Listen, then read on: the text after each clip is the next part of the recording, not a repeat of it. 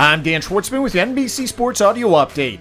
Number 4 Clemson wins the Chick-fil-A kickoff over Georgia Tech at Mercedes-Benz Stadium in Atlanta, Georgia, 41-10, as the Tigers outscore the Yellow Jackets 27-7 in the second half.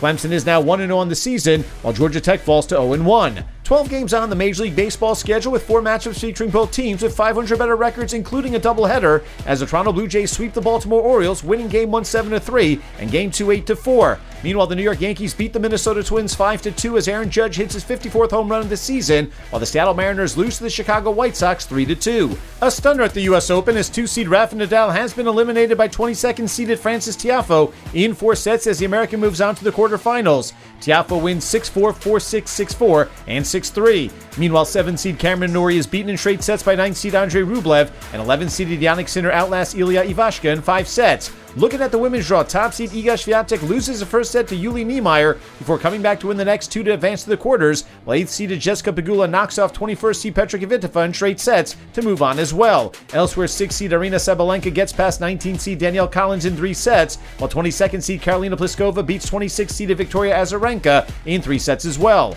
The Dallas Cowboys have signed free agent left tackle Jason Peters to their practice squad, which will allow the 6-time All-Pro time to work in a football shape. The 40-year-old will be entering his 18th season in the NFL and played last year with the Chicago Bears. Dallas lost 8-time Pro Bowl tackle Tyron Smith till sometime in December with a hamstring injury that required surgery.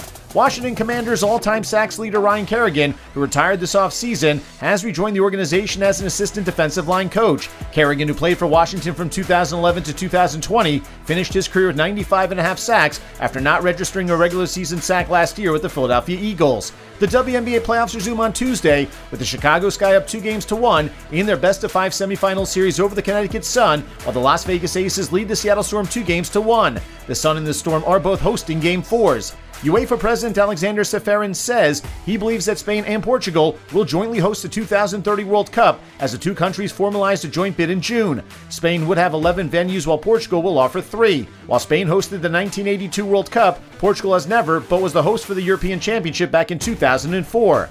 With your NBC Sports Audio Update, I'm Dan Schwartzman.